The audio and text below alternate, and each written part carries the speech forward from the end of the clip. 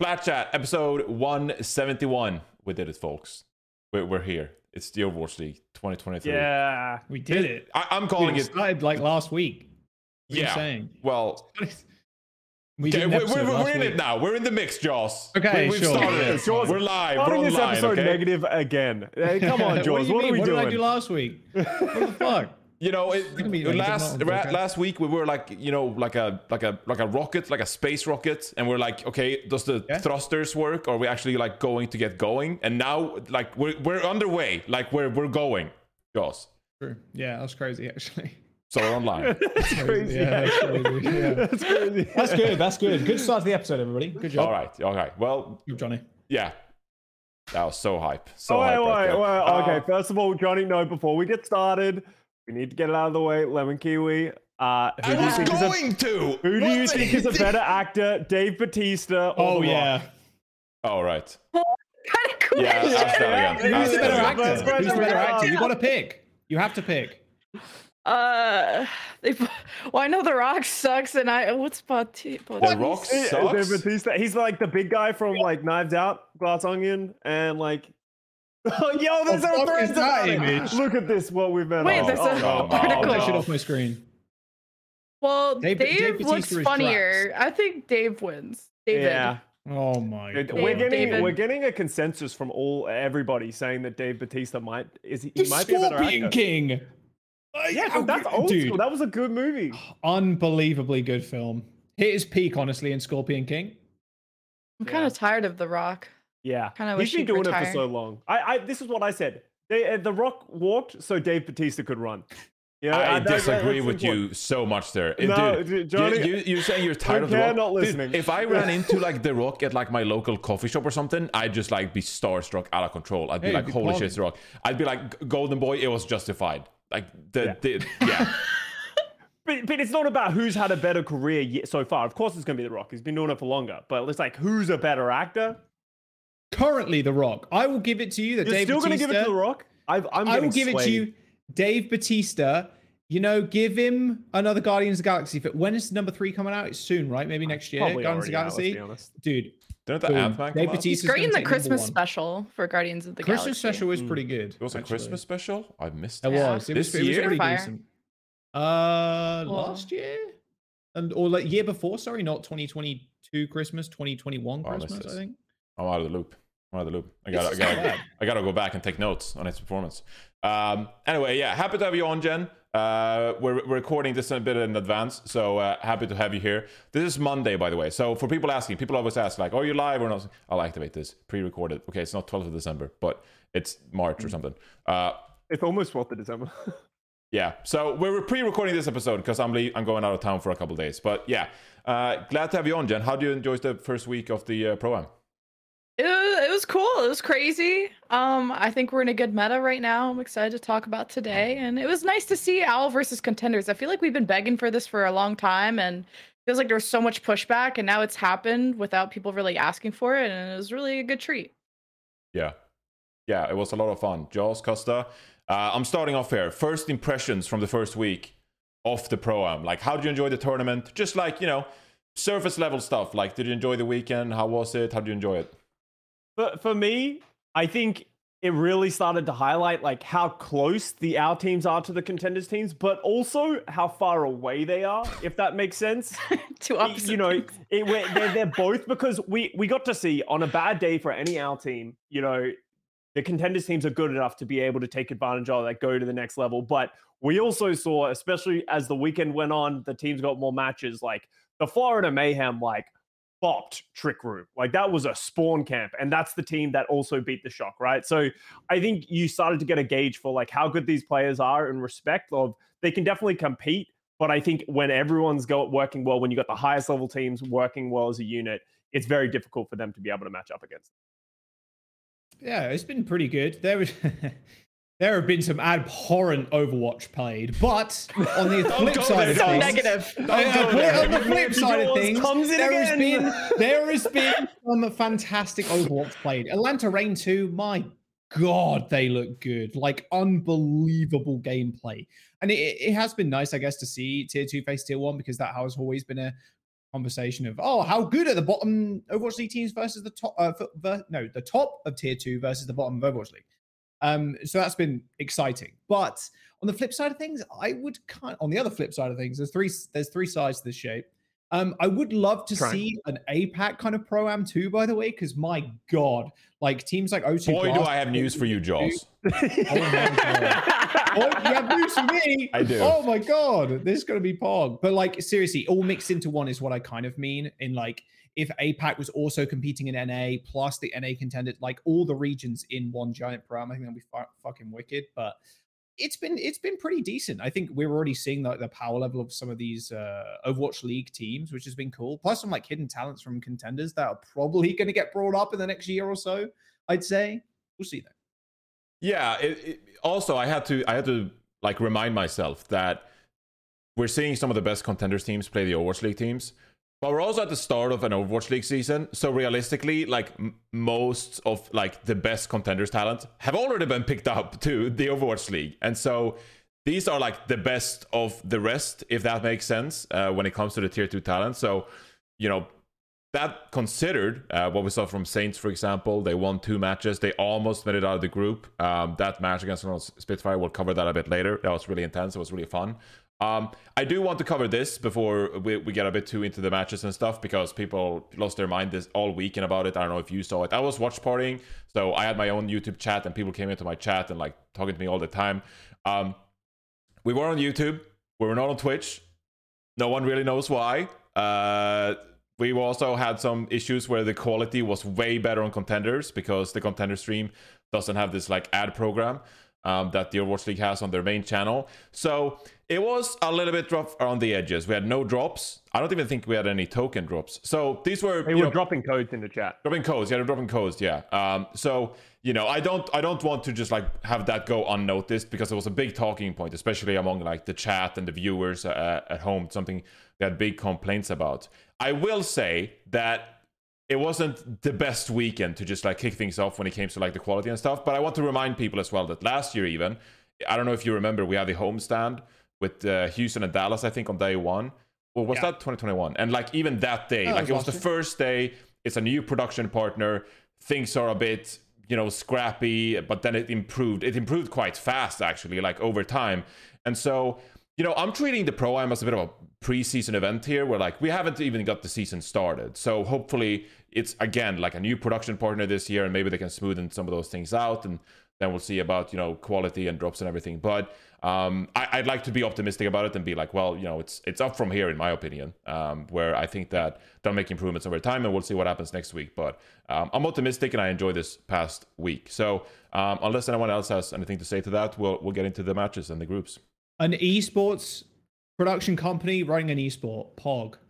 That is my addition to that. That is it's sick news, honestly. Yeah, I think it's always going to be rough around the edges, because they just, hey, by the way, you're doing this league. Obviously, you've never done this league before, and this is how we've run it, and this is how like you want to run it. So yeah, it's going to be rough. But esports company running an esports event, very epic, I'd say. I'm super excited. Well, yeah, and I do want to give a shout out, to the new production quality, because as much as, Lemon was there, it was a rough first day, especially on our end of like, it's just a learning experience for them. They really came in and they wanted to change how things have been done instead of just sticking with the same formula that worked in the past. But it definitely created a little bit of pain points. But as you said, Johnny, it improved very quickly. They're very open to our feedback, and we're hoping to get hopefully by the time we have these few weeks to like iron things out, when the actual season starts, as George said, that hopefully everything should be smoothly running and they can fix the quality and all that kind of stuff that's been plaguing the Overwatch League for a while. Yeah.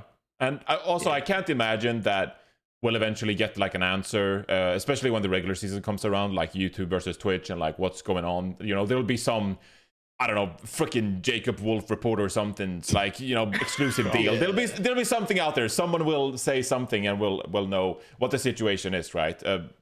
That's usually, just speaking like historically, that's usually how it happens, right? So if you're clueless in chat, like mod check what's going on, well, I think we'll learn with time. So because then they post Twitch like links for the Pro-Am a couple days before. On the Contenders website, they said it was going to be on Twitch. But that could have just been a mistake. But I don't know if they ever announced. You might be right, though. It was. Everyone thought and it was like on Twitch. YouTube. Yeah, Yeah. It was, I thought it was going to be Twitch too, because off of that announcement, then it was like YouTube. So Yeah. not sure. Yeah. Somebody leaked something. Yeah. Someone. That's it. Okay, well, let me get into my emails real quick. All right. So yeah, we'll see what happens week 2 and week 3. I mean, it's a pro, and it's the first week of the year, so we'll see what happens. But kicking things off with the matches themselves. I mean, the first day. Let's just get straight into it. I was going to cover some of our favorite players and stuff, but I don't think you can start talking about the Pro-Am if you don't start at like the actual beginning, day 1, and the upset that was Trick Room over San Francisco Shock, and also Shock losing to the Mayhem.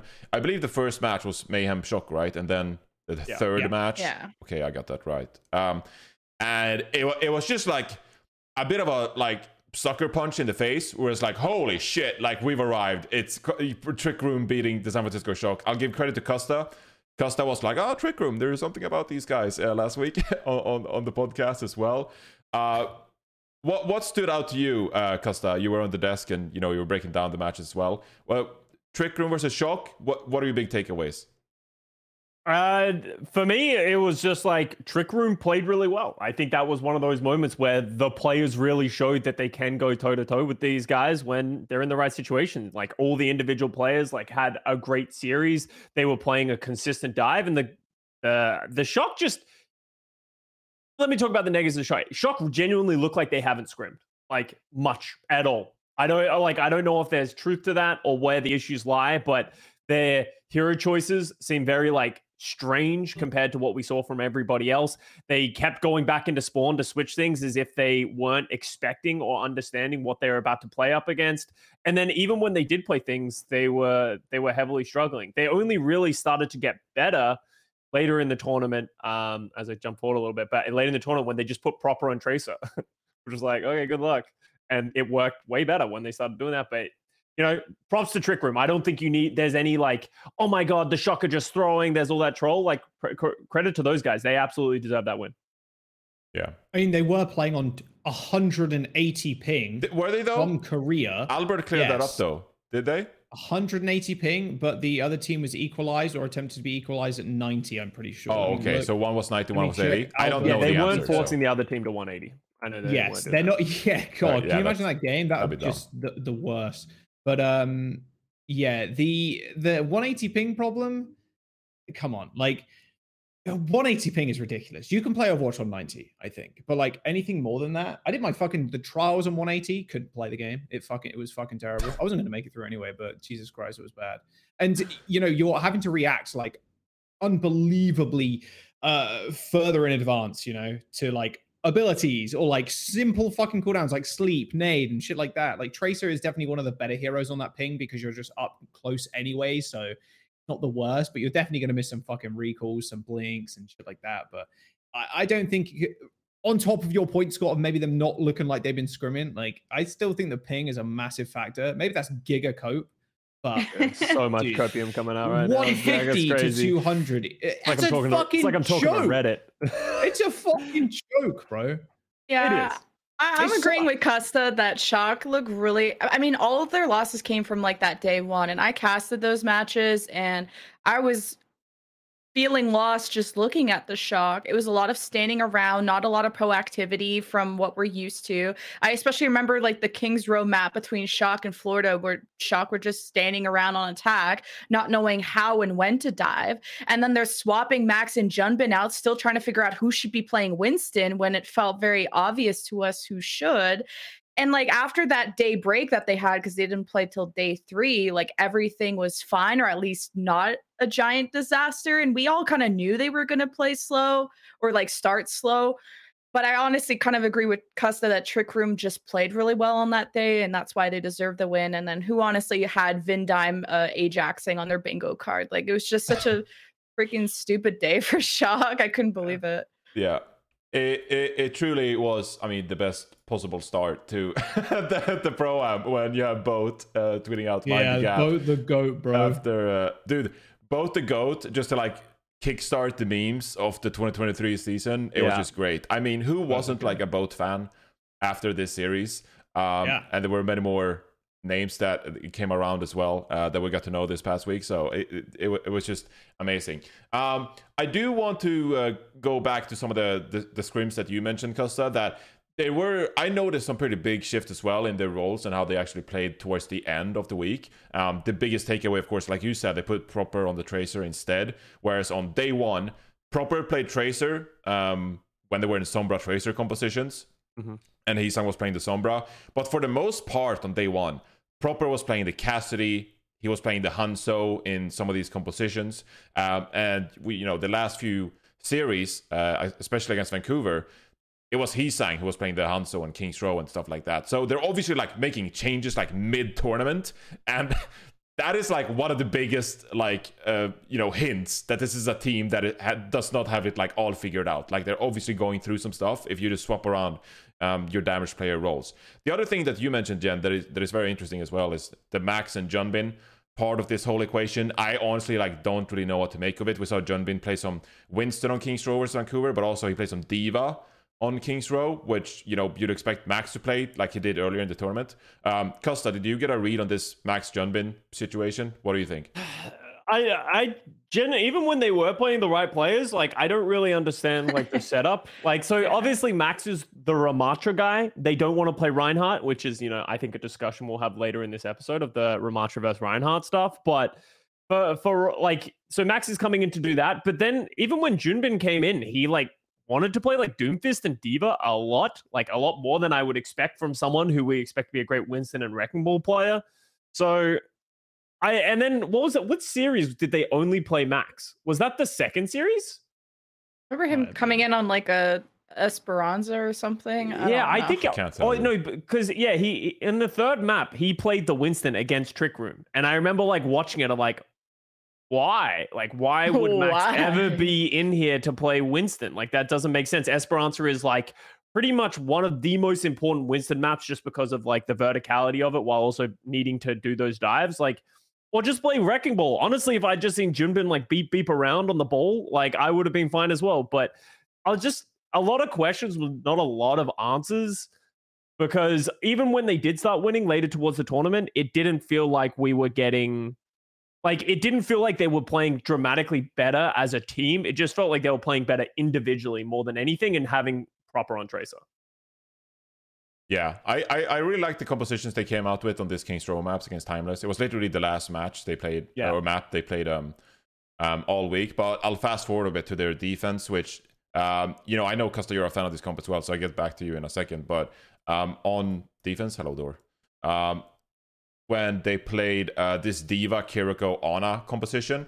And it was a composition that I first saw Seoul Dynasty play in their league scrims against Hangzhou Spark. And I almost fell in love with it. I was like, this is a great composition. I really like this coming out from them. So Junbin is playing Winston now, but then later on he swaps over to D.Va. Do you think that could be a consistent look for the rest of the tournament? Do you think it could be meta? I'm asking you, Scott, because I know you have Kiriko, Ana thoughts, but...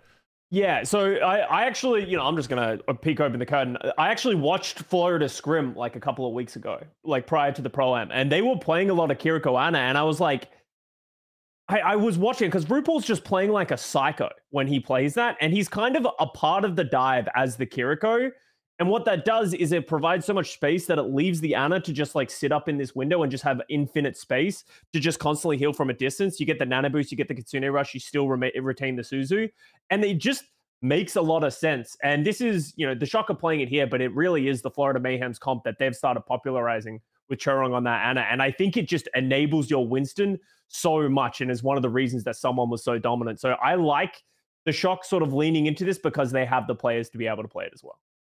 That backline is so good, dude. Apart from maps where you kind of required to play Lucio or BAP or some shit like that on circuit, you just don't die on that comp. It's so hard to dive because Kiri, if they are playing like a psychopath, they're playing on off angle. They TP back to Ana, Suzu if they haven't used it already, and then Ana just bionades, and then you just heal each other, and then you just can't die to anything unless it's a pulse or some crazy big ult, or someone hits a wicked shot. If you die then, but the Ana, like you said, Scott, just gives free space. And then also the Winston just doesn't die too, because you have so much fucking healing. And with the Ana, if you're in a position where your Kiri's kind of off angling all the time, you can just focus on healing the Winston, it's fine. And then Kiri just plays with a Tracer and then your other DPS, and honestly, you play any other DPS in this fucking comp, but like Cassidy or whatever, like another good nano target. It's just so tough to take down. If you do try and dive that too, if the monkey counter dives, you're just not going to survive. It's just insane. Dude, it's because Kiri is just so strong. Like 3x damage headshot and Suzu and 6-second TP. And yeah, she can wall climb too. It's pretty epic. Yeah, it's pretty cool. Yeah, I think the support meta is really interesting right now because there's so many different approaches to it. I mean, we've seen Zenbap, Lucio Kiri, Kiriko Ana, and everyone's finding their own identity in the meta. And there's no kind of like, this is the right thing to play. Ana, Kiriko, like you guys brought up all the good points. I also think it's just such an offensive driven support line where both your ultimates are just offensively driven of, you know, cooldowns and damage and all that. Maybe I'm a little bit worried about, are you going to need a Lucio beat or a Zen Transcendence against something like an EMP, or how do you fire back in those fights? It seems like that style is a lot about initiative, being proactive, but I still like it. It seems like, at least for Florida style, it's all about enabling someone. I mentioned that kind of when I was casting. It seems they're putting all the eggs in someone's basket. And like, for example, the D.Va composition, which Johnny, you were bringing up, is I feel like D.Va seems to be a good option for people who want to play a more appealing, or at least chase down these double flankers. Seems like double flanker could be very strong in the meta around the dive of Trace or Sombra. And I feel like D.Va, as a tank player myself, I really like swapping to D.Va to just harass a Tracer and just force her out of, or just control off angles a lot better. Because it seems like having off angle position is really strong, whether with a Cassidy, Tracer, Sombra, whatever it is. And D.Va is really good at shutting those down. And I feel like Shock did a little bit of that last season with Kaluge, of bringing out some D.Va every now and then, so it could be like some crusty sauce there. That sounded really disgusting, but you know what I mean.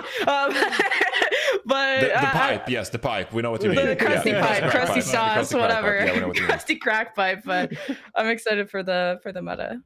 Yeah, it felt a little bit proper go kill, because they slowed things down when they swapped over to like the Doom and the Doomfist, or the Doom and Doomfist, the Doom and the D.Va a little bit, where like proper would like be on one flank and then Heesang would be on like a different flank, and if the enemy team just like commits to either of those or just like tries to isolate the D.Va, then proper's just gonna flank around you, try to hit a pulse, try to get your backline.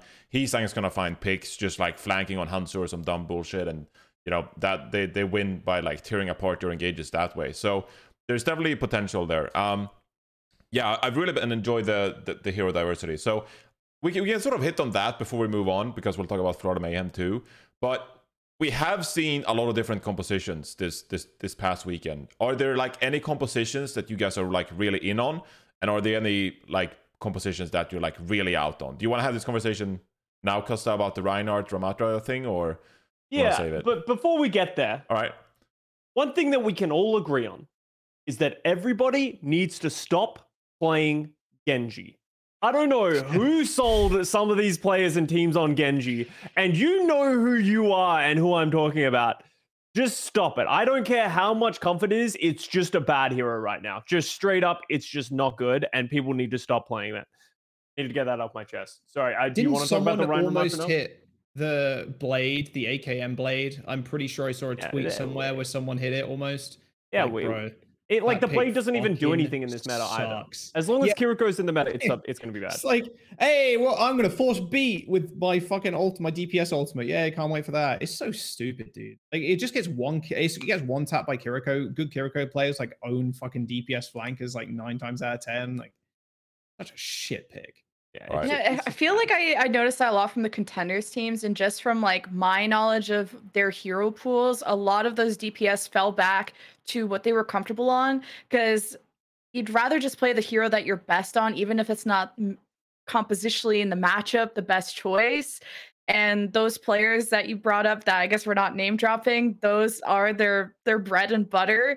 And they sucked at it because the matchup sucks. And that's what sucks about contenders, is that it's not that their mechanics are like centuries below OWL. It's just that they're just dumb a little bit, because they just don't have 40 hours to dump into figuring out matchups. What is your plan B? What is your plan C?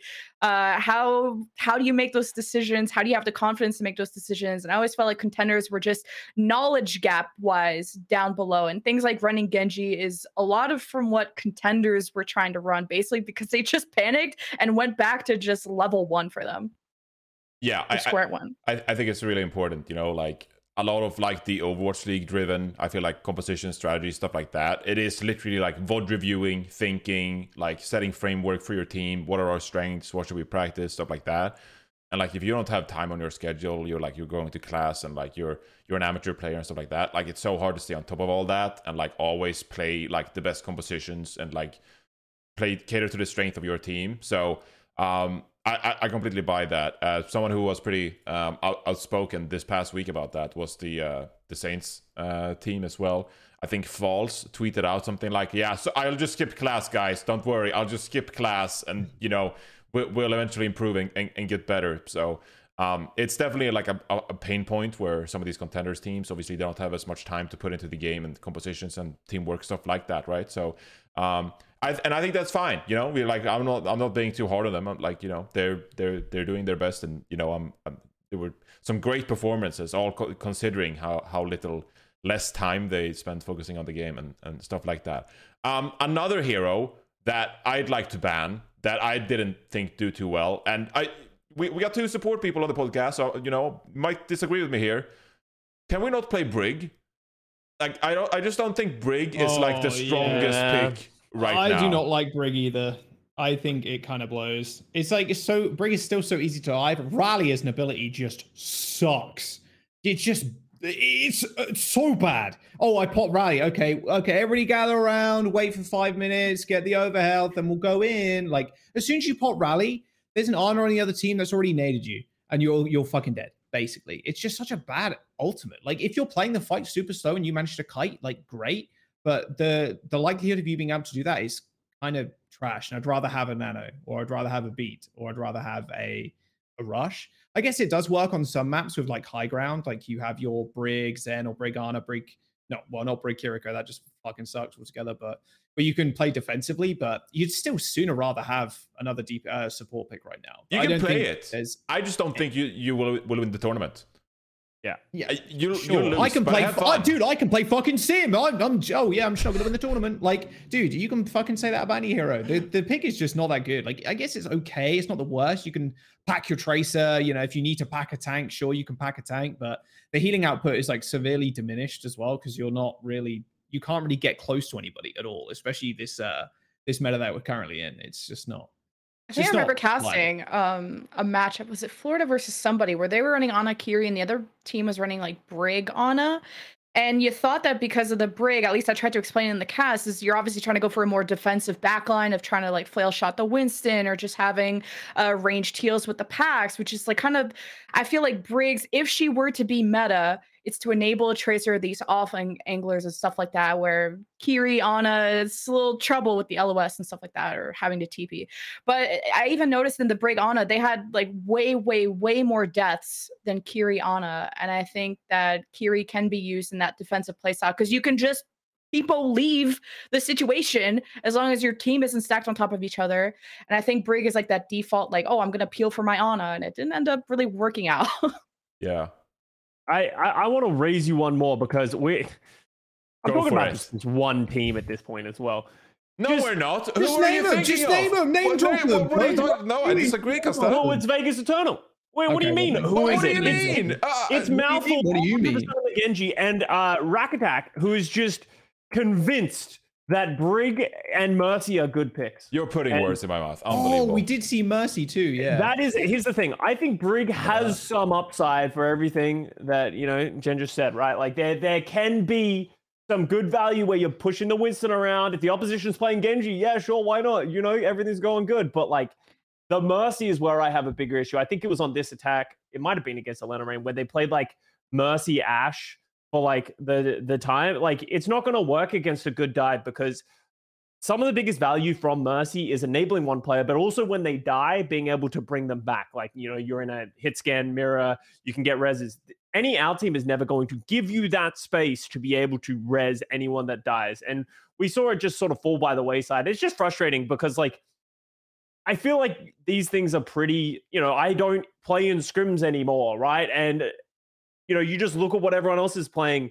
It's pretty easy to work that out. So it's just frustrating to see. And I agree with comfort can be valuable, but at some point, there becomes a limit. And, Genji's just in the dumpster. If you talk to any player who's played ranked lately, they can tell you Genji's in the dumpster. They can tell you that Mercy pocketing, a hit scan only works when there's no coordination. It's not going to work against a team like the Atlanta Reign or the Florida Mayhem. So I agree with you, Johnny. It can be fine. You might win some maps and matches, but you're not going to win the tournament. You're not going to go that far. But maybe that's not what these teams are aiming for. Maybe they are just trying to sneak out wins by playing what they're comfortable with.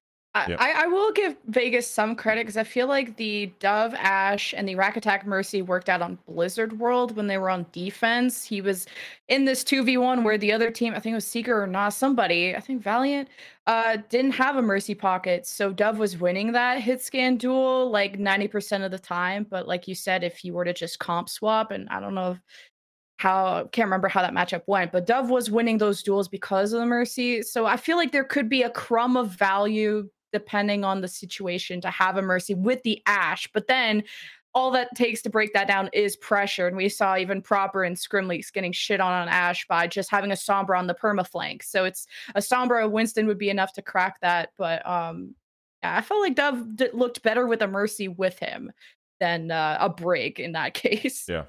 All right. I'm gonna make an executive decision and save the Ramatra Rhino composition talk for later. Full on Spitfire Costa. I've gone back on it like 2 or 3 times now. I'm good. I've just been waiting for it. I'm just waiting for the go button. But okay, later. Okay, hold on. Hold on. Florida Mayhem. That's the team I want to talk about next. They were one of the most dominant teams in Group A, of course. They won out the group, 1 seed, just like we predicted, guys. Right? I know I did. They just look amazing. Someone Rollstar, I called it on like map 1, and I'm gonna keep hammering it home for the rest of the year. I don't even care if it sucks, to be honest. I'll just vote on Rollstar anyway. That way I can't do wrong. Merit Cassidy as well. What do we think? Is this just like Florida Mayhem off to a hot start here this year? They look coordinated, where some teams, will question whether they have had much time to scrim at all. Or are you just like in for the season, Jen? Are you in for the season with the Florida Mayhem? Or do you think that they'll slow down eventually? I'm really excited, but I also think they just got their shit together in the off season a lot quicker. Like they didn't have to sub in as many new pieces. Like it didn't feel like they had a whole team rebuild, compared to some other teams. And we've only got to compare them against the Shock and the Titans. I want to see them against London, Houston, Boston before I say that they're the best dive team in the league. Smart. But I would not do that. From Pro-Am, I would say that they're the best dive team in the league and a strong contender for that Rollstar MVP, whatever you just said. But yeah, it has to do, I think, with how many roster rebuilds that we had this season and how much slowing down some teams had to do in the offseason because of that. Yeah, I just think they're sick. Their fucking team is just ridiculous. True. Like Merit is just an unbelievably good player. Like his hit scan and just anything he picks up is just at least top 3. I feel like in terms of a hit scan at the bare minimum, you could say top 1 in certain heroes. Like his Sojourn last year was crazy. We're seeing Chorong not on Lucio, which is kind of cool. And like, holy shit, his honor is actually really fucking good. Yeah, maybe they're off to a hot start, yeah, but I just think they're a fucking sick team. Checkmate as well is every single year he just gets better. And then RuPaul, who had a really good year last year on Florida, continues to do that. Then Sauna comes in, fucking jet lagged, wakes up, plays Tracer, feels good, man. Like this team is just really good. I don't think it's them necessarily off to a hot start. Maybe they are, yeah, but they're just really a really good team. How many maps they drop? 1 or something? I'm not sure who that was again. That was against Shock, right? They dropped 1 map against Shock in the first match of match of this. Yeah, and I don't think you can argue that this team is going to be top tier this season. Not even just off this performance, just name value alone, but it's just backed up by the performance they've had recently. For me, it's not as much about how, are they top tier? It's like, how top tier are they, right? It's like, where is their peak of this roster? Because in the past, I think the issue that Florida had is they've always been a smart team playing around someone. I have a lot of respect for Goomba as a head coach. I think he has a great head for Overwatch in general. But now they actually have all of the mechanical players in every single role to be able to back that up. So now it's just like, how scary is this roster going to be? We haven't really seen them be tested. So I don't want to jump the gun too much because, they just kind of rolled through their group, but they're playing with confidence right now. Obviously I would probably put them behind Atlanta, but I think that would be a banging match. But right now they're definitely top 2 from what we've seen in the tournament. I'm going to ask you an unfair question here, Costa. I'm looking forward to it. Classic, sports radio question. Here we go. If you were, an aspiring championship team, Overwatch League team here, you're putting together a great roster, right? You want to get the best players possible. We're trying to win very this good year. budget. Very good budget. Would you rather have, for your hit scan player, would you rather have Merit or would you rather have Happy?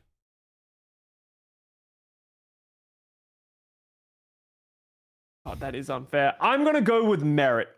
I don't know. Choice. Good fucking choice. I think Happy is a great player, and he's obviously a veteran hit scan in this league, but I feel like we're just starting to learn how good Merit is. It still doesn't feel like I've seen that man hit his peak, and he did some disgusting stuff last year. So I'm going to go with Merit. I think I would pick up Merit before I picked up Happy. So yeah, I hope he proves me right.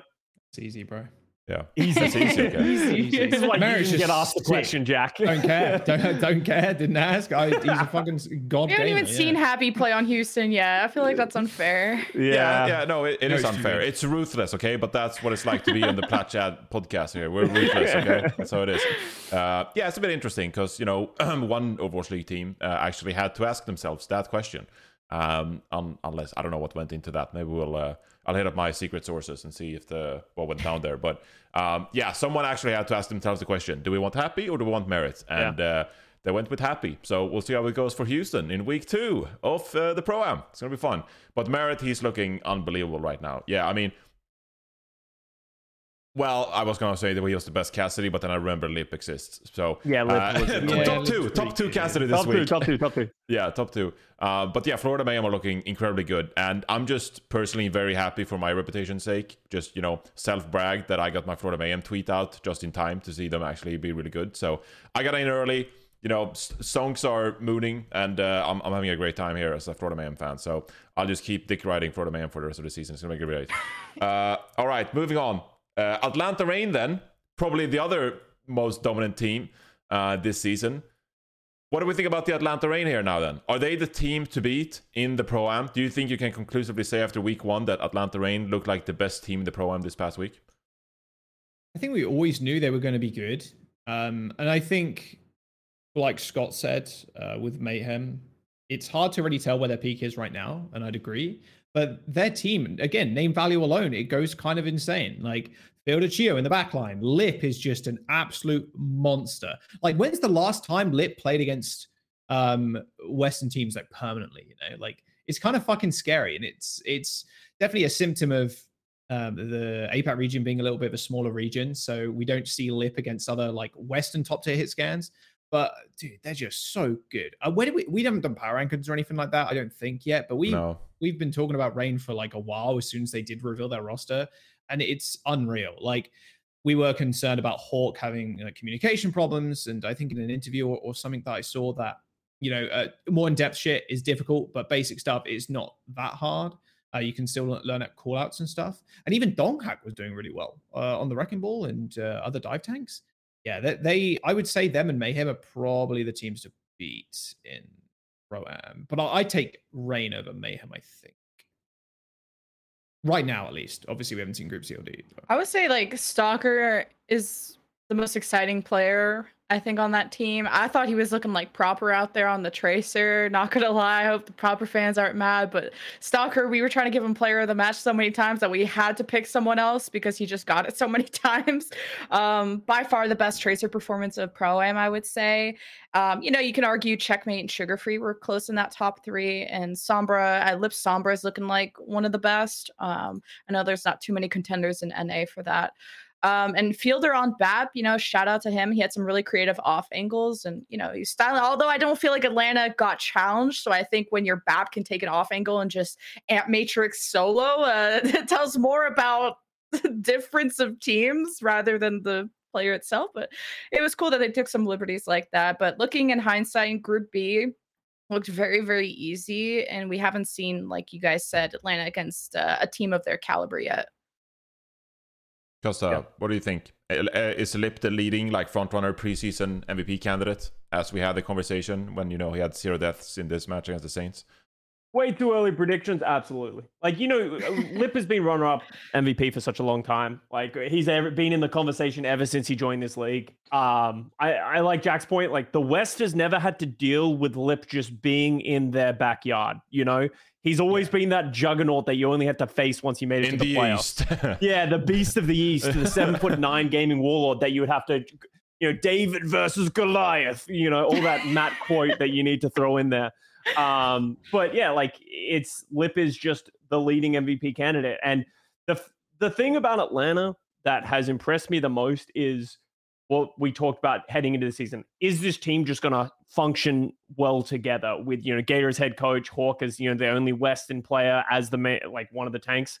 And they answered all those questions. They look flawless. They're utilizing their gameplay. They have a great understanding of how to play the game. For me, this first look just sort of solidifies that, hey, we can take this team at face value for how bonkers their roster is and just run with that bag. And I think Atlanta easily contends with all the super teams that we have coming into this year now after I've seen them in the prime.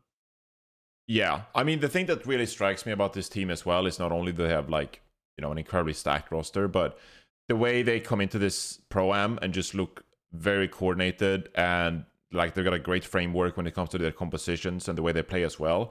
Because we saw the leaked scrims, at least I did, where we saw Vigilante pop off against the shocking scrims and Stalker Tracer, wow, that looks amazing. Lip Sombra, we know that was, fantastic already.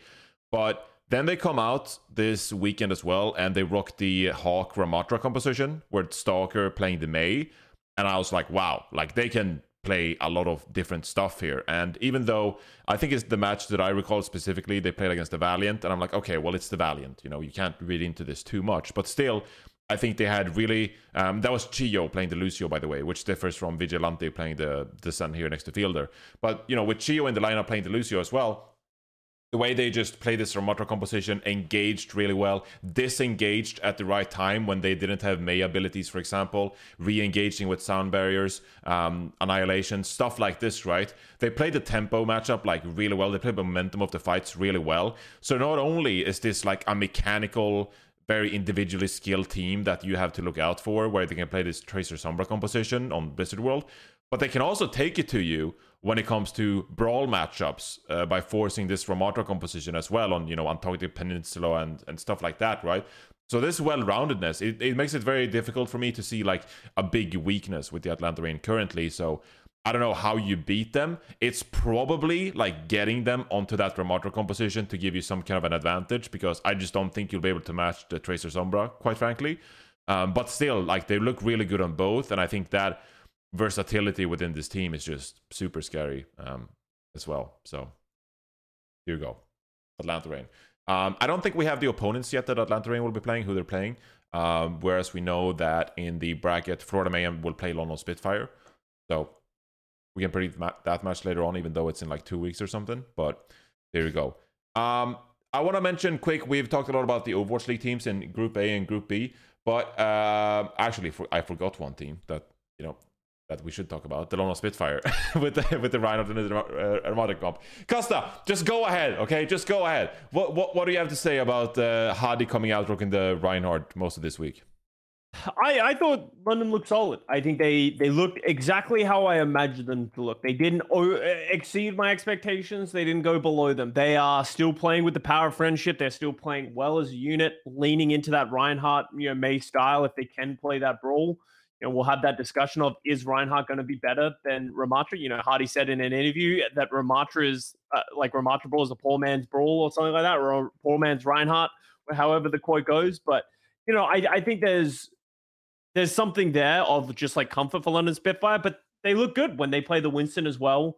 We got to look at Lethal and Sky Ripper, and it didn't look great, but that might have been just dealing with a bit of silliness from the opposition team and feeling like you have to match that in some way. But yeah, I honestly don't have super strong feelings from London Spitfire so far. I kind of want to see more of them when they actually play some better teams. And I feel like they're not just doing what they usually do.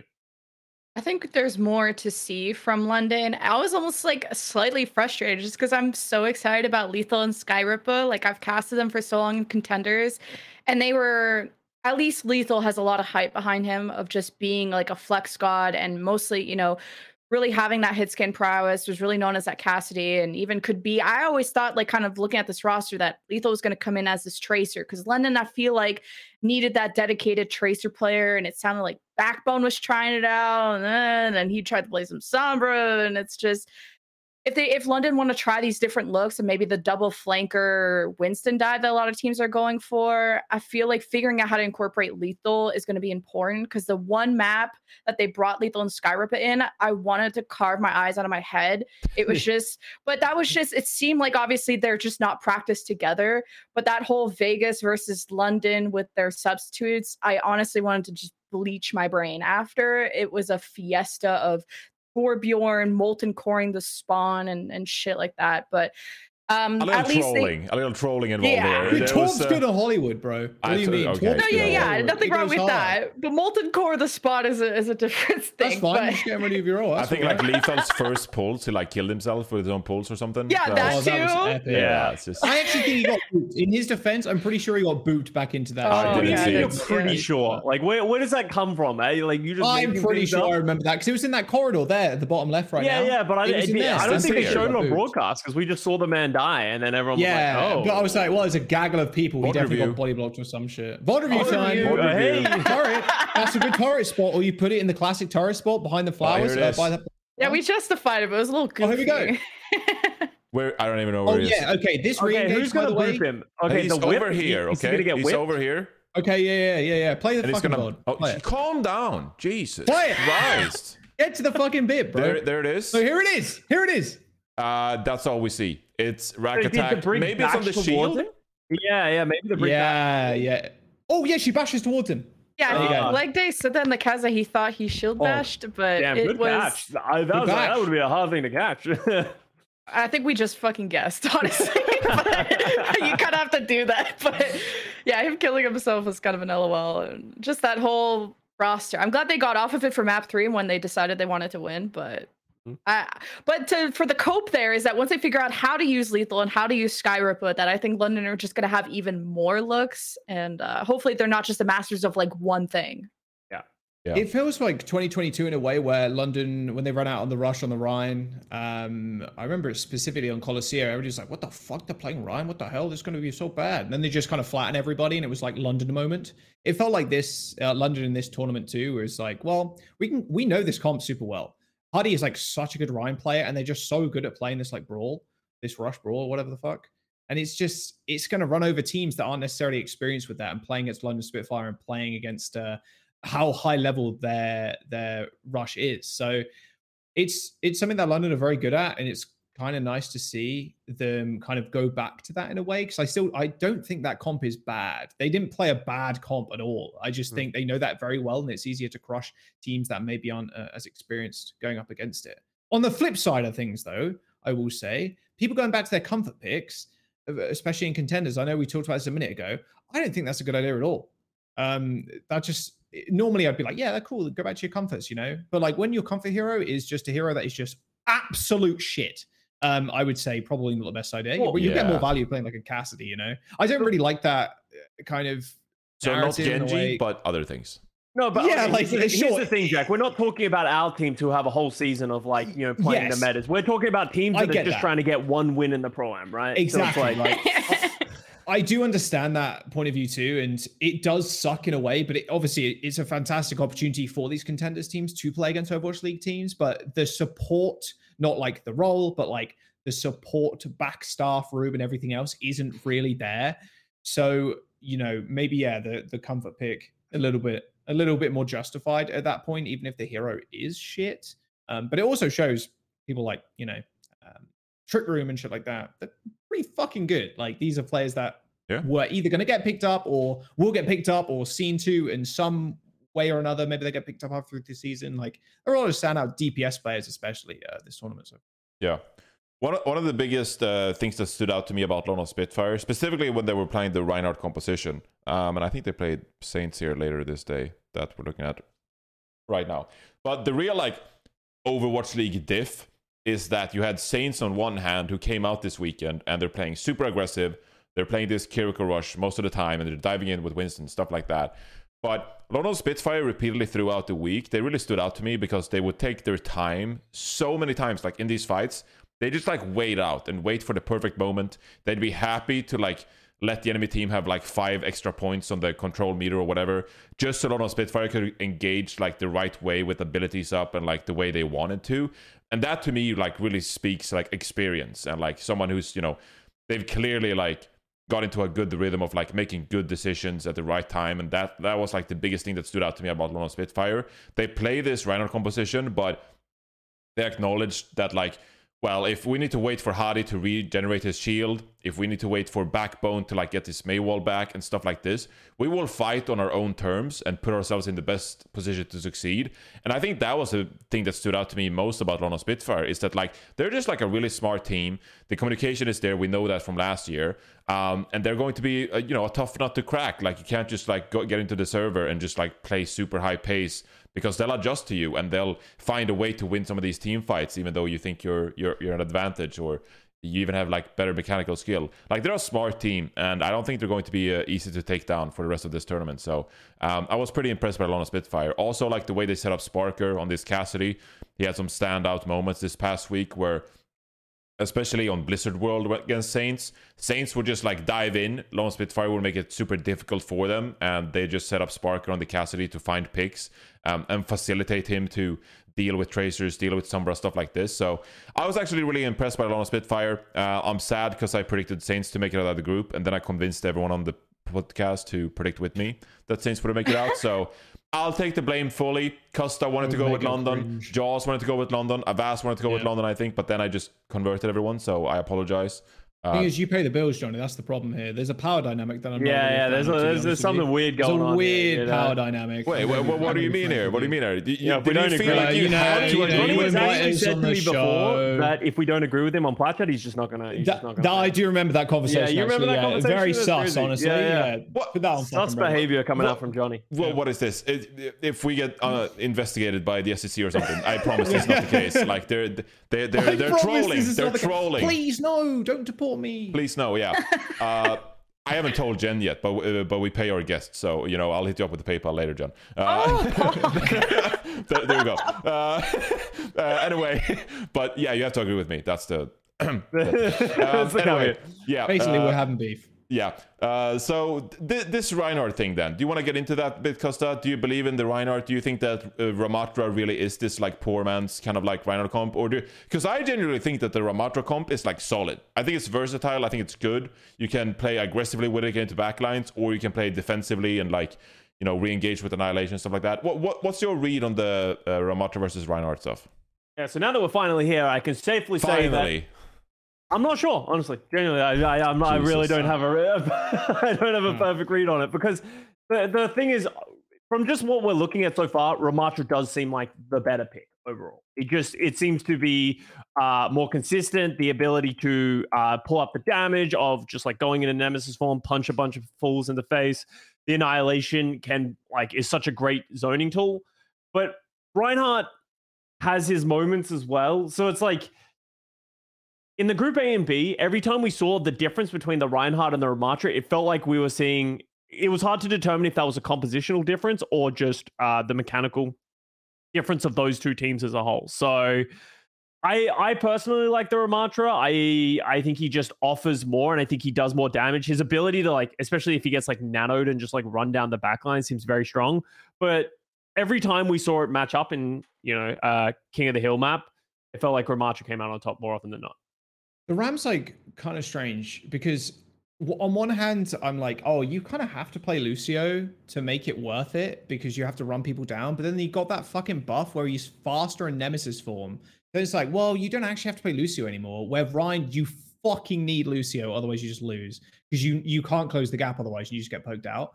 I think Ramatra being able to have that flexibility in the back line in the comp is far more superior right now than a mediocre Rhine team. I still think teams like London, who are very good at Rhine and very good at May as well, can make it work. But the Ram just enabling your team to be a bit more flexible is super nice, because you can run Kiri Ana if you want to, and you can run a variety of other supports if you feel like the map dictates it. Whereas Rhine, you do need that Lucio. And the Ramatra too, in the fucking neutral. Okay, can I just fucking say this too? Why the fuck is his punches amped by Matrix? It's is it a projectile? Clearly it is a project. The way it's coded, it's clearly a projectile, but that's a fucked interaction. It's funny as hell, but it's so like. Wow, you're really mad about this. Yeah, dude, Jaws is just angry. Dude, like 4 times in 15 seconds. I'm like, I don't know. I'm just confused, bro. I'm not angry. I'm just confused. It just doesn't really make sense to me. But it is kind of funny seeing a Rancher punch through the window and just annihilate people through. Yeah, someone just dies. Yeah, I think that is extremely funny. And can I just mention how you can say whatever you want, Joss. Just go. Just don't ask. Left and right. Mention it. Like how it wouldn't have been funny. Actually, it would have been extremely boring. But when me and Scott were playing like scrims a few weeks ago before Battle.net, not Battle.net, Game Battles cucked us completely from signing up to. Is that why we didn't make it to the Pro-Am? Yeah, okay. It's why, because Game Battles decided you were not allowed to make a team anymore. And Ramatra having the nerf in between then of the infinite annihilation, because I still have the footage, by the way, Scott. We had a fucking scrim where it was double echo, double Ramatra. 4 annihilations were happening at the same time, and the fight just didn't end for like 4 minutes. And so I'm like, obviously kind of happy that that went through. But I think the variety, what we're seeing right now with the Ram, with the Rhine, I think, is it a skill matchup? I'm not sure. I'm kind of with you, Scott, but I do think the Ram is better because of that added flexibility of the backline. I think we also lost Jen. Rest in peace.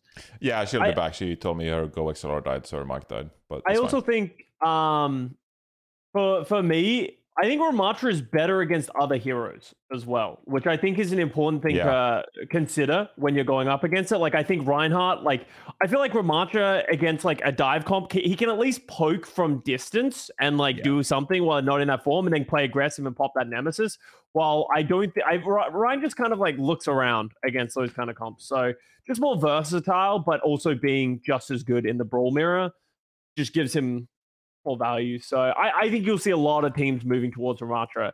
And, as much as we talk about, it's great to have so much diversity in the meta right now. Look, see, everyone can try everything at some point. It's only going to get tighter and tighter and tighter as people start watching, people start practicing, scrim start solidifying. I think we'll probably fall back into just like the Winston, Lucio, Kiriko versus Ramatra Brawl, and it'll depend on the map soon. I think that's really cool because obviously this being like the pre-season to the regular season, I think it's kind of nice to have that little taster along with obviously seeing contenders teams. So it is kind of wicked. The Nano Ramatra ult is crazy. It's like dumb stupid. If they don't have amp speed or anything like that to get away, oh my God, nice pass. If they don't have anything to get away from you, you just die. Like, your Ramatra could put up shield or your Ryan could put up shield, but he just running past you, dude. He donk walk into the back line, just doing infinite damage. I think it's quite a funny thing to look at. Yeah. We saw a couple of times Nano Ramatra, and I honestly just laughed out loud. IRL. He two shots backliners, right? Yeah. I think he just walks through and just 2 shots backliners. And he has 20% movement speed now with that as well. So it's like, he do be just walking at you. Yeah. There's not much you can do. Yeah. Feels bad, man. Also, it leads to good Ana play too. Ana being able to sleep ram in all, or like Ana when he donk walks towards you, boo, you just hit him with the sleep and he falls over. It leads to a lot of that as well, which is really cool because there aren't, thinking about it, in the support lineup without using ultimates, who's like good in the neutral versus Ram like running towards you and a Ram ult? Not really bad. Like I guess you can Lamb, but like Ana's really the best there, which is really good.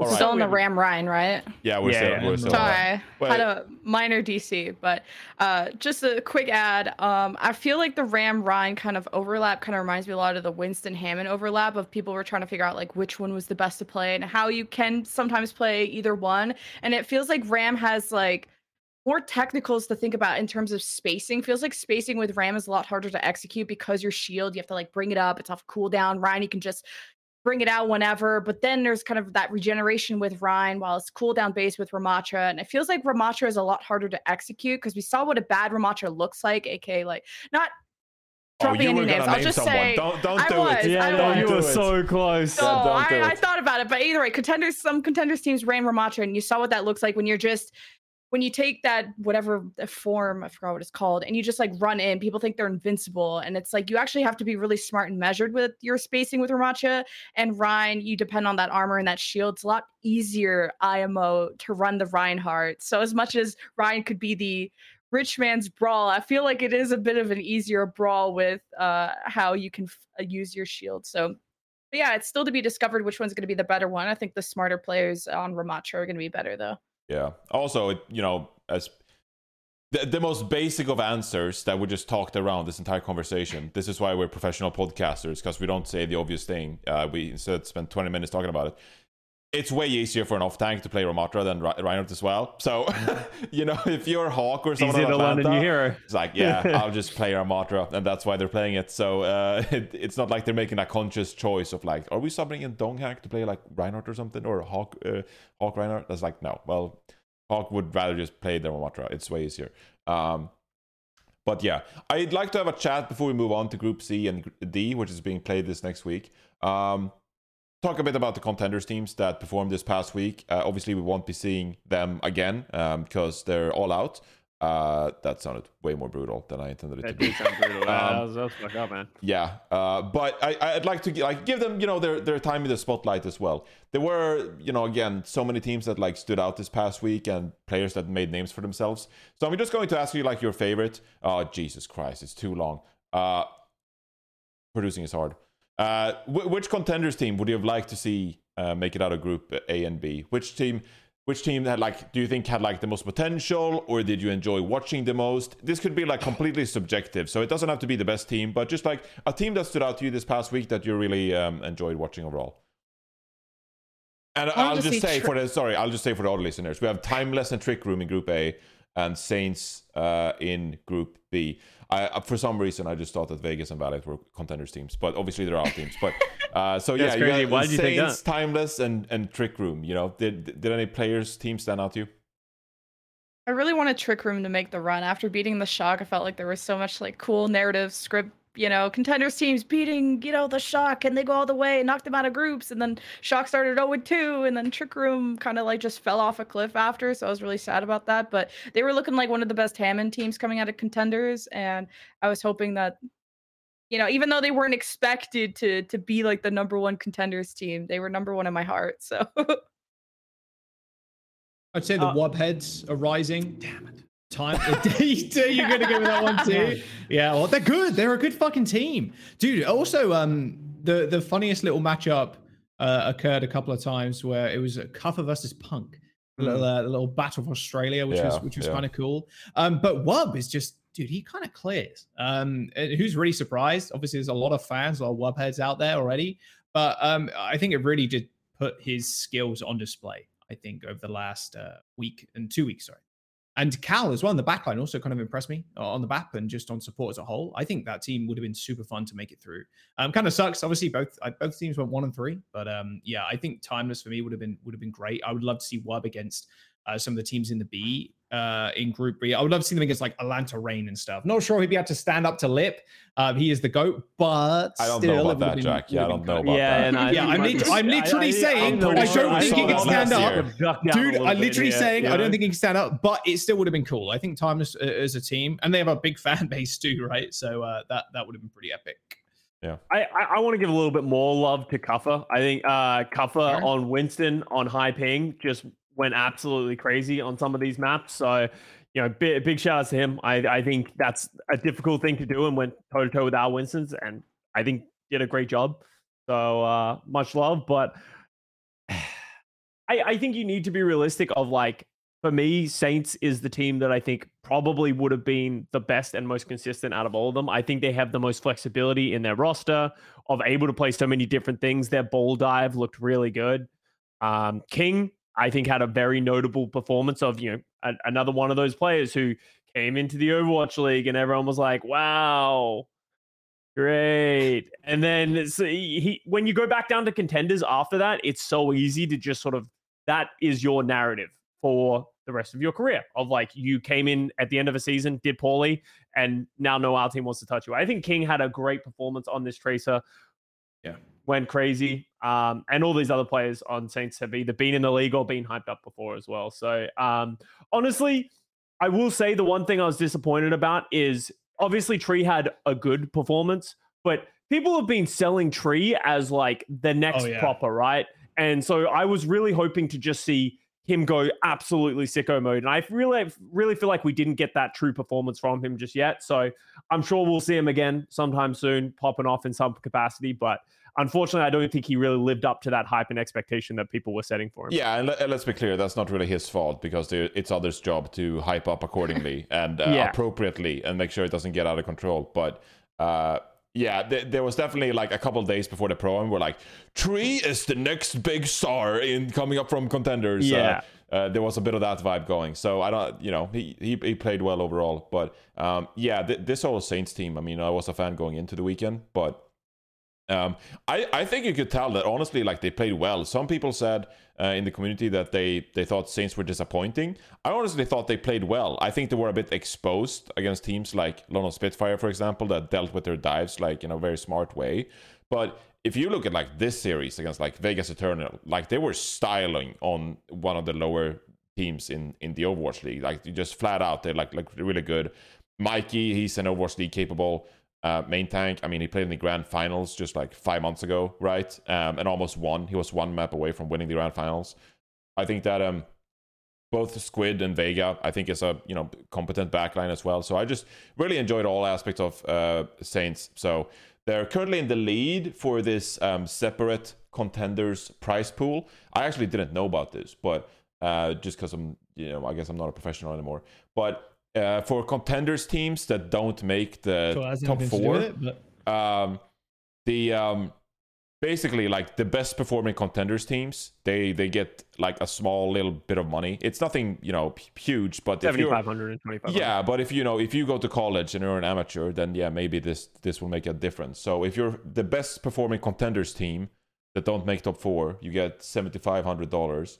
And if you're second, you get $2,500. And, I don't think it's like classic esports team prize winning gouging where like the players get like half of that. I don't even know, like, Saints, like, is Saints like an actual org or something? Like, it all goes to the players, is what I'm saying. Yeah, well, they're Maryville, right? But like, yeah, exactly. Which is collegiate, but I doubt they would dip into their prize winnings. I'd be surprised if they dipped into the prize winnings. Hopefully most of that goes to the actual players themselves and, a little extra bonus. So Saints with their 2-2 record are currently in the lead for that $7,500. Yeah. I do wanted to mention as well before we move on then and, say goodbye to some of these players that we won't see for a while again, unless they get picked up. I think probably besides all the memery of like Magic, Mate Ball and Pummy and Boat and, one of the most funny moments to me anyway, this whole week was when they showed a stat card for Infected, and I guess they accidentally flipped around his first and his last name. So instead of Boston Fine, it said Fine Boston as his name. I didn't see that. That just cracked me up. That's really funny. I think actually it was the interview after they beat the Shock, so maybe I can find that. But I saved the screenshot because that was just legendary. So Boston Fine, Infected. But I think from this matchup as well, the last matchup of the week, when everyone was watching the USA trials, Doomed had a really good game. Like, if you just want to talk about like best performances from contenders players this past weekend, I think that Doomed's Tracer was like really good. Had like big impact moments, big pulse bombs. He just whiffed one right there, so there you go. But I was impressed by Doomed, not only in this series but in the rest of the matches. So getting to know some of these contenders players, it was pretty fun. All right. Unless you guys have anything else in Group A and D. Great A and B. Let's move on to Group C and D, which we'll be playing this upcoming week. We talked a little bit about these two groups last week, but we've seen a week of gameplay at this point, so maybe we've changed our minds a little bit. Maybe we have a little bit of a better read. So Group C and Group D. I know that Costa is a little bit high here on like Twisted Minds. I was a little bit of high on Team Peps, but realistically speaking, do we think that any contenders teams can like beat the Overwatch League teams in Group C and D here? I think it really comes down to how realistic this Gladiators scrimbucks you want to take it. Of like, it makes sense. We've seen bits and pieces in the scrims that are leaked. I feel like Toronto and Houston should be able to clear, those teams. And as I said, I was high on Twisted Minds and Team Peps, basically under the assumption that the way that they want to play the game is going to catch other teams off guard. I don't know if that's going to happen, but I think there's potential. But they play a very strange style of the game. But after seeing how impressive these OWL teams can be on the Winston Tracer with just great Winston Tracer players, and when you look at, Houston Outlaws, who are Fearless, I feel like that might be really hard for Twisted Minds to deal with, of just Fearless running around, and Pelican on Tracer, who's looked much improved. But I think Team Peps making it over the Gladiators is not the craziest thing in the world right now, if you're buying into this Scrimbucks. But from what we saw so far, I think our team should be fine. Even Washington Justice, I think, could be a sneaky chance to make it out. I feel like we watched a different EU Pro-Am qualifier, because I was going to put all my bucks on Twisted Minds slapping people, because they have this kind of pieces of one tricks that are really, really good one tricks. LBBD's Farah was killing people. Oh, Josh's going to have an aneurysm. Your one tricks. Oh, dude. It has some... Finish your point. Well, LBBD played almost exclusively Farah in that final. UB plays almost entirely Tracer from other teams. So I guess I'll just point out the two there, but obviously KSA and others don't apply to that. But LBBD's Farah, they put all of their resources into it, nanoing everything like that. And Twisted Minds, I feel kind of crushed Team Peps in that EMEA final just off of that. And although you might say it's a one-dimensional strategy, when I casted Contenders at you in previous seasons, I forgot the name of that one trick team, but it was off of Yazan and other people. Yazan is that Farah one trick over on that side. And they were crushing a lot of teams that, even though you bring out all the counters, your Diva, your hit scan, having a really good Farah is hard to counter, and I kind of want to give that dark horse to Twisted Minds, even though their group is probably going to be impossible to get out of with, how stacked it is. Twisted Minds over Team Peps IMO. Yeah, I do want to I agree that Twisted Minds is better than Team Peps. Well, they actually beat them in the finals, right? But it's I just think Toronto and Houston are going to be dramatically harder to beat, right? So much harder to beat than potentially a weakened Gladiators and a Justice. Saudi Arabia has an unbelievable amount of good projectile players. It's kind of crazy. I did see a screenshot. Oh man, where the fuck? I'm not sure when it was. I think it was on one of the last seasons, maybe season 36 of Overwatch 1, where Yazan had 8 accounts in top 10. Yeah. Shows a lot about the EU ladder, by the way. Jesus Dude, how do you level those in quick play? I'm not going to tell you how. But Johnny, move along. I'm not going to tell you how. We're going to move swiftly on. Being real though, you just can't. There's just no way you can run Echo Farah permanently against teams Outlaws. Just got to win 2 maps, Jack. You just got to win 2 maps. You just got to stay alive for more than 5 seconds, and maybe it's okay on the Echo Farah to do damage. I just don't see it working. Maybe it comes out of the gate and I'll have egg on my face, sure.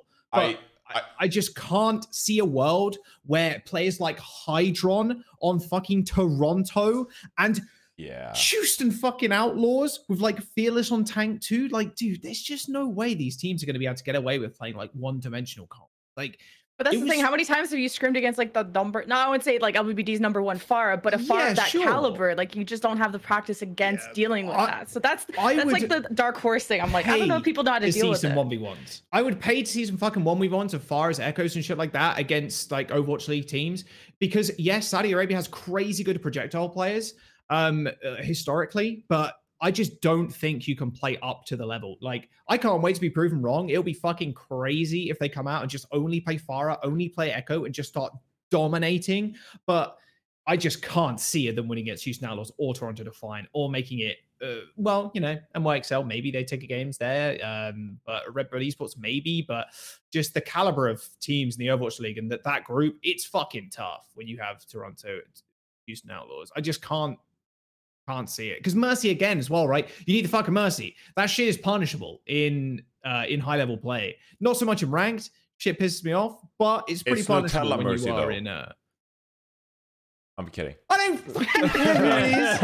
It could be Scott Mercy for all I give a shit. Like it's not gonna be good, you know. Against that's what we've always said. It's like, it's coordination. easy to counter. We have the right talent to counter it. Like this has been a storyline. It's pushing Contenders a lot too. Although it is Contenders, like we've had the Hydrons in Contenders before they made it to Owl, and even they struggled. Yeah, and he would fucking dumpster fucking one trick No, and then question mark. I don't know. There's no Jack, way. you need to calm down. Yeah, like think of 2019 Shanghai Dragons, right? Like that is what you dumpster ball. Like it's not about going back in time. It's about it is very difficult as a team to know how to play against a certain strategy when you've never practiced against it. Like none of these NA Owl teams are going to have any practice around how these guys play this Pharah Echo style, and it might just fall flat. But there is a chance that they show up and the teams don't know how to deal with it, like off the bat in such a short amount of time. I'll give you a few percentage there, but I just can't. I'll take it. Thank you. Yeah, a few percentage. Thanks, Costa.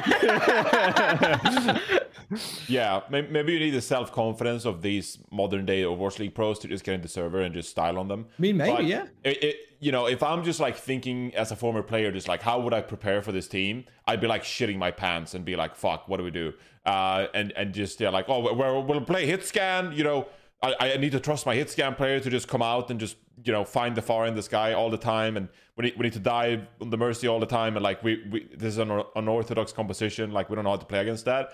I definitely think it's real, like the not being able to prepare, and so you go into the server with like an idea, and then you have to execute on that idea perfectly. There's some upset potential there. I just don't know if Houston, Toronto are like the teams that like you can. We also saw the Shock lose, so I'm just saying anything's possible in Pro-Am. We all thought of Shocker not gonna go 0-2 on day one, so yeah. Also a small little addition here. We try to you guys weren't there, Jaws was there, but we tried to just like torture some knowledge out from Albert Ye during the watch party with Avast, and we asked how the Outlaws were doing. He said that the Gargoyle looking pretty good. That was all he said. That was the entire sentence. Gargoyle looking pretty good. So the Ramatra, I think, was what he said on broadcast. So Gargoyle, Ramatra, this upcoming week might look pretty interesting for the Houston Outlaws. I'm looking forward to see if we see that. That could be a lot of fun. So there you go. I think he even said like one of the top Ramatras. I'm just reiterating this sentence as we go, but it's fine. Gargoyle, Ramatra, look out for this upcoming week. Moving on to Group C, I wanted to have a little bit about a conversation about Group C here, because last week on the pod, I said that Team Peps was like my sort of like dark horse to make it out of Group C. But after seeing so many teams have success with the Ramatra and even like Winston Kiriko, stuff like that this past week, don't you guys feel a little bit more comfortable about the Gladiators in this current meta? I just don't buy the fucking the downers on him, to be honest. The doubters, I'm so you don't buy the down, Scrimbox, the Scrimbox rumors, the Twitter accounts with like 200 followers. Yeah, it's some of the. To be fair, this off season I think has been rumor fucking city. I feel like there's more rumors this. Yeah, I think there's more rumors this year than there's ever been. But people who are super totally down not because people who run like big podcasts like regurgitate the rumors and actually like spread them and popularize it. Hey, let's not do rumors this off season. And then Johnny's like, anyway, so there were rumors that the NY. It's like, it's not us, not our fault. No, definitely not. I mean, we are mainly the problem, I'd say. But I am the problem. I know. What did you say before Gladiators. that? Gladiators are good. They're good. They're probably fucking good. I can't imagine they're going to be that fucking bad. Also, between, I guess, those tweets coming out and the scrims that were happening and now, I would say they've probably fucking improved. Like, there are a lot of good fucking name value on that team. You still have fucking Kevster. Like, Kevster. You just can't say this team is going to be bad. You just can't. It's maybe Boston are going to be better, and I personally, because I'm super high on Boston, would put Boston over Gladiators right now. But I just think it's just like crack being smoked. I have been this whole time. All right, Jack's off the goop. I've been, dude. What are you saying? This team, Boston looks fucking wicked. Off of what? Off of what? Okay, tell me what. What makes Boston look good? Are you just looking? Are you just going to look at the number of trophies they have and be like, "Oh, look at how great this team is. This baby will get me really far." Dude, just because something was good in the past doesn't mean it's going to be great now, Jack. Twilight, Izzyaki, Lee J. Gone, Twilight. It's been around since Apex Season 1. Jack, can I just get a quick vibe check on where the Shanghai Dragons and the Toronto Defiant finished last year on the players? Those teams don't care. Fled is on tank. Don't mind. Doesn't matter now. What are you talking about? Well, today now's the present. We're not in the past. We're not talking about the past. We're talking about the very present. Look, their team looks. You might be right. As I said, Boston's my number one to make it out of this group. I agree, but I think just this blanket statement that this team is just going to be exceptional and living up to their previous highs is. What is it? Dumb. You can say you can. We can't. Oh, that was the word I was gonna. I thought of a word, but it wasn't the right word, so I panicked and threw fair out there. Fuck you, Jack. There's more of the story. Yeah. Well, you guys said something so funny that I slammed my table a little bit and my Go XLR popped out. So if anything scuffed from this point on in the podcast, then you know why. Yeah. Anyway. Some people reported that during the Team USA scrims that the best tanks were, I think, Kalush and Super, something like that. So, I don't know if you want to read into that too much, but we'll see how this Gladiators team perform and how they're actually looking.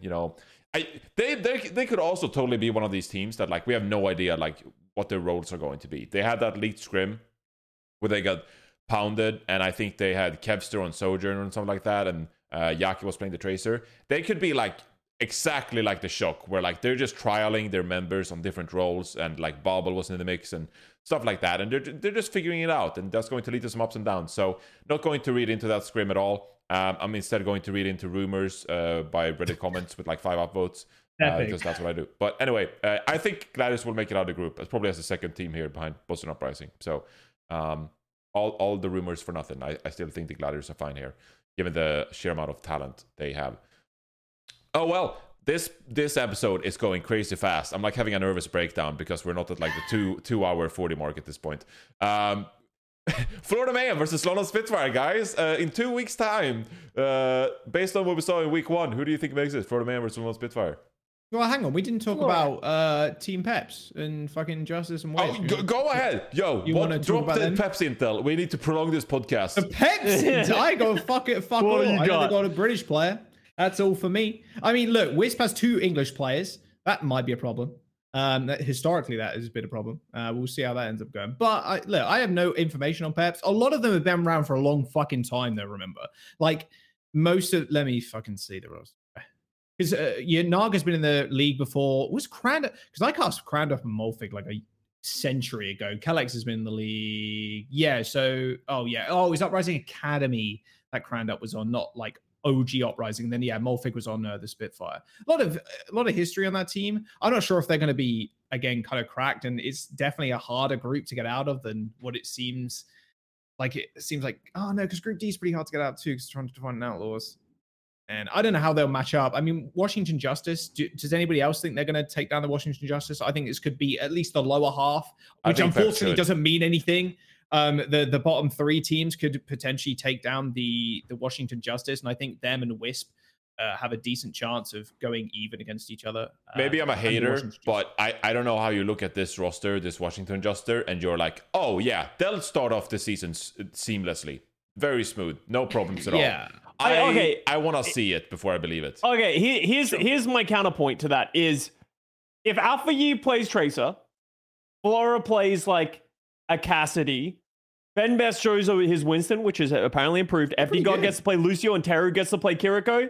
Pretty solid. They can also play the Ramatra Brawl pretty short. Ben Best can even play the Reinhardt, go back to his roots, and I think this team will be good. I think they will be fine in this meta right now, and I don't think they'll lose to either of the contenders teams unless the Team Peps Farah style beats what Washington tries to play.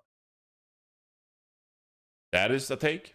That is the common sense take. But as the speculator, the Liquipedia speculator, I have concerns. I am sensing something in the air. Costa. There's just like an odor of this team. There's just something that I don't know if they passed my smell test, and I don't know how you want to rate my nose. But is it because of the last Washington Justice? Is it the name that's just sort of hurting you, Johnny? No, I think it's just like I think it's just because a lot of these players are coming into this situation, and I don't know how to do, especially like Alfai and Flora. Like Alfai comes in from like a Hangzhou Spark team from last season. Flora was part of the New York Excelsior last week. Like very different from being part of a Washington Justice roster where you have Ben Best as your main tank and FT God as your Lucio, and now you have to be on the same page. And Tiru, who used to be a damage player just like a year ago, and now he's like a flex support player after he had one good Kiriko. Okay, he played Kiriko well in the playoffs, but like wait, he was in contenders last year as well, right? Yeah, I believe so. Yeah, I believe so. Before he got signed, yeah. But still, like I just want to see it first. Can I just see it first before I like commit? And I'm like, yeah, totally, I buy into the Washington I think Justice, you're allowed to say that, Johnny. I mean, that's what kind of this tournament, this like preseason tournament is for. Taste testing. Taste before you buy, you know. Try before you buy. Like Alfai is the only one I'm high on this team. Yeah. I think agreed. Alfai is sick. Yeah. Alfai is sick. And if you need someone to, I didn't say it. This is not me, so don't get mad at me. But I tweeted out, this group exists, and our group got called the easiest. So, some shade being thrown here by Ice as well, calling this the easiest group. So, we'll see. We'll see if there's anything to it. Maybe them is scrimming some of these teams. I don't know. Anyway, so yeah. Guys, I'm lost for words. I don't know where to go. How's it going, Johnny? How's it going, Johnny? I don't know where to go. I'm what the fuck? Why is there a monkey in the bath, bro? What's going on? I don't know. Yeah, what the hell? We're out of the script. Yo, he's chilling. Huh?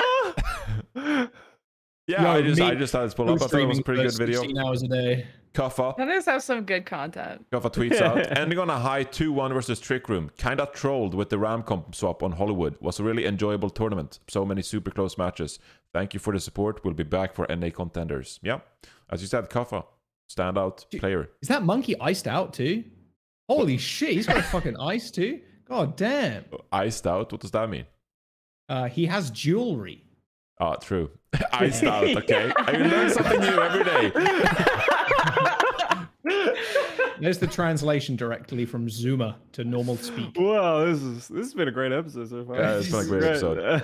1 hour 26 mark. I can't remember the last time we had an episode that was less than 2 hours. But we wanted to skip the team previews this time around. We'll have some more information about teams and how good they are next week. So we'll get back on the team previews train. But besides that, guys, I didn't watch the Team USA trials, so I don't have anything to say about that. Are we not talking about Group D? Did we talk about Group Johnny D? I guess we didn't really. How many edibles are you in? What do you mean? Yeah, well, I feel like we talked about fucking Redbird. We talked about Twisted Minds. We were like, Houston and Toronto will make it out. Do you want to talk about New York Excelsior? I would love to talk about New York Excelsior. I would love to talk about New York Excelsior. There you go. Let fucking Scott go. Okay. Yeah. They'll be all right. All right. Anyway, you obviously super in the trials. Or? Well, okay, wait. I don't really want to talk about New York Excelsior. I'm curious to see how New York Excelsior is going to be, because there's a lot of speculation around this roster and how it makes negative sense, and that they don't have a translator, even though they have a bunch of Korean players, but they've also have 4 support players, which is also a questionable choice. So, it'll be our first look. We've seen some leaked scrims of this team. I don't expect them to be able to make it out of groups. I think Houston and Toronto is probably one of the strongest groups. Maybe you could have made an argument for like Atlanta Shock, but Florida Shock group, but Shock ended up being bad. So I think this will be difficult for anyone to make it out. If you can go back a little bit there, Johnny, real quick. Back to the groups. Yeah, I want to see the group. Twisted Minds will be excited, but Redbird as well. Like, I think Redbird has a bunch of players that I think would love the opportunity to show themselves. Personally, I think there's a world in which NYXL finishes last, because this is a pretty good team. God. I will say no one is talking about Redbird. Yeah, like, and that's sort of, I think people are underestimating, especially when you got Giga Chad Gig at the front line of this as well. Good. And like, I think this will be a great brawl team. We saw how effective that composition is. You know, they should be able to play the dive. I think this team will be good. I think they'll struggle to get out of groups just because of the quality. I think they will lose just the head-to-head matchup against Toronto and Houston. But I think Redbird's an exciting team you should keep your eyes on because there's a couple of players that might impress you. Jen, what do you think about Redbird? On the spot. No. Yeah. Good. I'm sticking to the good stuff. I really like Vision. Cassidy popped off for sure. Grathan's a long-standing contenders player and is flexing to different things. The gig hype, he's very aggressive. Let's call it that. Very, very aggressive. If the supports can keep up, maybe that works. But I don't think just the boneheaded W key is gonna really work out in an owl group. So my highlight for Redbirds is more about the DPS working around that. And I'm just not super high on Redbirds. I'm more high on Twisted Minds, if I had to be honest on that. Great. Thank you. Yeah. Thanks. I will say, actually, one thing about New York Excelsior before we move on or something. Lep was actually invited to the closed trials for the Team USA, and I mean that's a pretty decent honor there. Like if you actually make it to like the final top 12, or I mean I guess it's more like top 18 or whatever, and Lep was one of the main support players, I think that speaks volumes to like how players and coaches like rate him and his play as well. So he's actually competing for a Team USA World Cup slot against OG. I think those are the two main supports. I don't know if there's more, but yeah, so I mean, don't sleep on Lep just because he got benched by Jake like 2 years ago or something like that. Not as rude. But yeah, there you have it. Group C and Group D moving into week 2 of the Pro-Am, and we'll see how it goes. I think, as we said, Boston Uprising, LA Gladiators clear favorites in Group C in my mind, and then Group D, Houston, Toronto. Jaws is nodding, so I think he agrees with me. Yeah. Yes. Yeah. Yes. But yes. There you go. Unless you want to talk about contenders, Costa. I saw you watch the O2 Blast reverse sweep. Nah, that's fine. Okay. It was a cool match though. If you guys like, you know, it was a cool match, but there's so much like I think Pro-Am is more interesting. But that if you want to watch some Korean contenders and see what's going on out there, there's a bunch of really good teams that are playing in contenders. There was a crazy reverse sweep that happened on stage in a LAN. Go check it out. Yeah. Someone will be upset because I spoiled the Contenders Korea reverse sweep there. I don't know how many. That was like 2 weeks ago. If you're upset about that, wait, was it 2 weeks ago? Yeah, around that. I as you said, you brought it up, and I watched that like 10 days ago or something like that. And I was like, wait, that's it was a long time ago. It was a couple of weeks ago, I think, at this point. I watched it on stream, and I never watched it. Wait, it's March 27. Yeah, when it happened. It was like at least a week and a half ago, maybe 2 weeks. Yeah, it was before Pro-Am, no? Yeah. March 22nd. Yeah, so I guess it was last week. Yeah, 2 weeks ago. No, there's no way. Wait, what do you mean 2 weeks ago? That was 5 days ago. Yeah. It feels like it, bro. Give or take a few weeks. All give or take.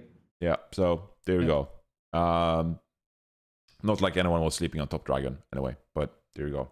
Check out Korean Contenders if you got the time zone, because I certainly don't. Anyway, I don't think there was any news either. I tried to look through, but I can't recall there being any news this past week. So I guess we'll just get into to Brent's Player of the Week and call it a day. I don't think we forgot anything. Someone in the comment section is going to be like... We want to talk about US trials? I didn't watch it. That's I have not watched them. If you want to hit them, Jack. Yeah, dude, the fucking trials went hard. There was some fucking sick games.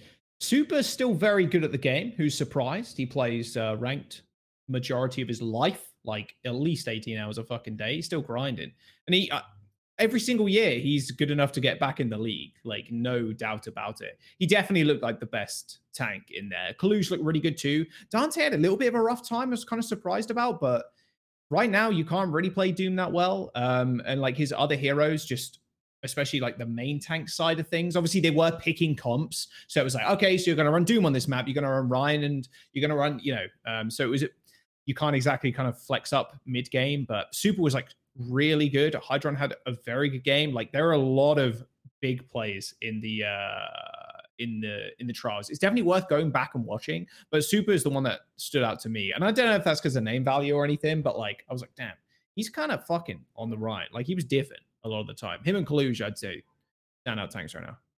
Super good at Ryan. More at 10. Yeah, who'd have thought, right? Who'd have fucking thought?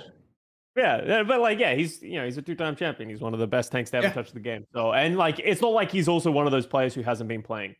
You know, he's still playing ranked every day. He's still putting in a lot of work. If anything, he'd probably have more diversity than he's ever had because he just plays everything in ranked. So, yeah, I'm curious to see who's going to come out of these US trials when we start to see the other teams. I'm looking forward to other countries, you know, seeing what everyone else is producing as well. Like Team Korea, how seriously are they taking it? I haven't heard anything about Team Korea or what's going on with their trials or anything like that. Rush is head coach, right? I can't remember exactly. So. Yeah, I think he got it. I'm pretty sure Rush is head coach. I'm pretty sure if Rush is head coach, there is no way they're trolling. There is no way. And that's it. It comes down to if they're going to take it seriously. The last World Cup that we had where Korea didn't win it was because they did not put a great team forward in comparison to what players were available, and everyone just wanted a break. This is the first World Cup coming back. I'm pretty sure everyone wants to try. Everyone wants to win. So I think Korea's going to have their best foot forward. And I genuinely think Team USA, Team China, and Team Korea all have a chance, depending on the team they put forward. Well, rip Canada. We're sorry, Canada. All our talent. You had to bring back we got content creators, baby. We'll get the cloud team going. Okay.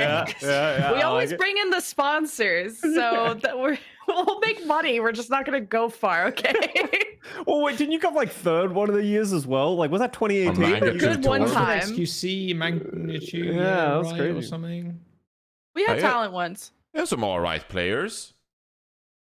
What? Because I mean, you got some all right players for the Canada team. Yeah, I mean, I like you got Falls as your tank, Crimzo, Seeker, Cal, Seeker, Magic 8-Ball. The backline of Magic 8-Ball, Crimzo, and I didn't know that. Oh shit, okay. They'll make top 8, right? Like I think they'll make top 8 and they'll make the land for sure. Yeah. But I think that they're going to beat these other 3 teams that I talked about. Okay, but the real Magic 8-Ball.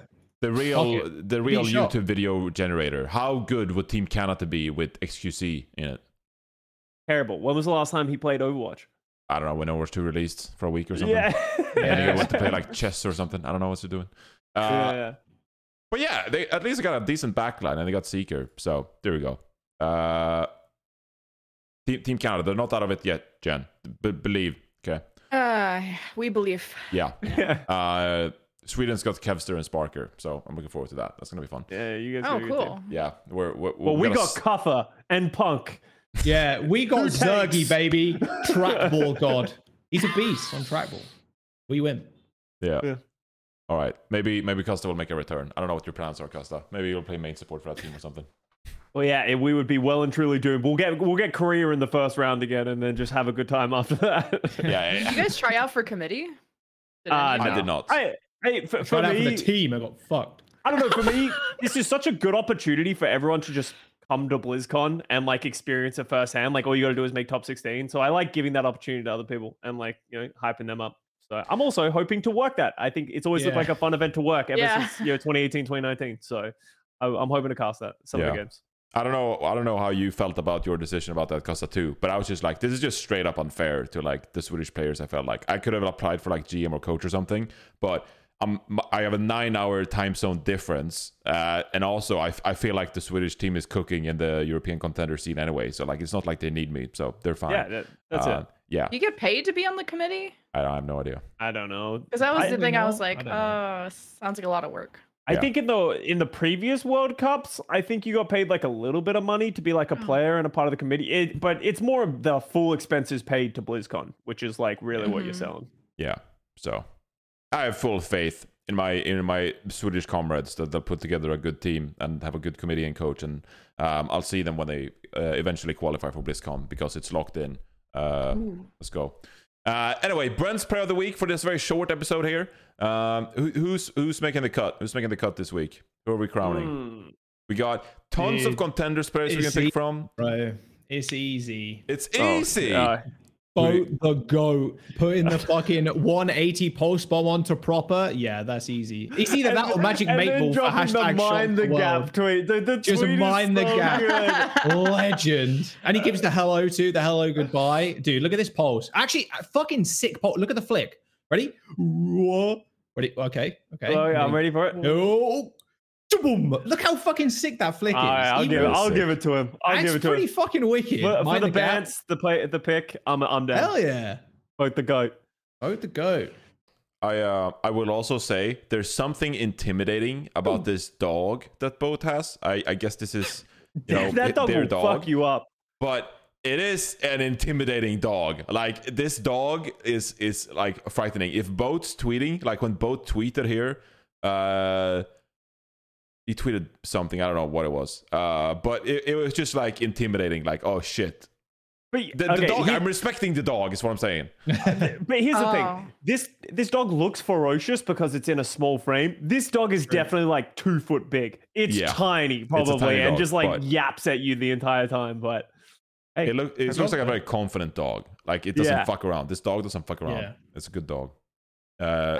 Trick Room came up with some really funny memes during the Shock series. They whether did. it was like the comparing them to Prop, there was like a player's stat card head to head with like Proper and that other guy.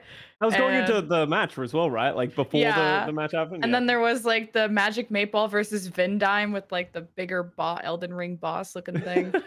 They came out with some really good shit during that match.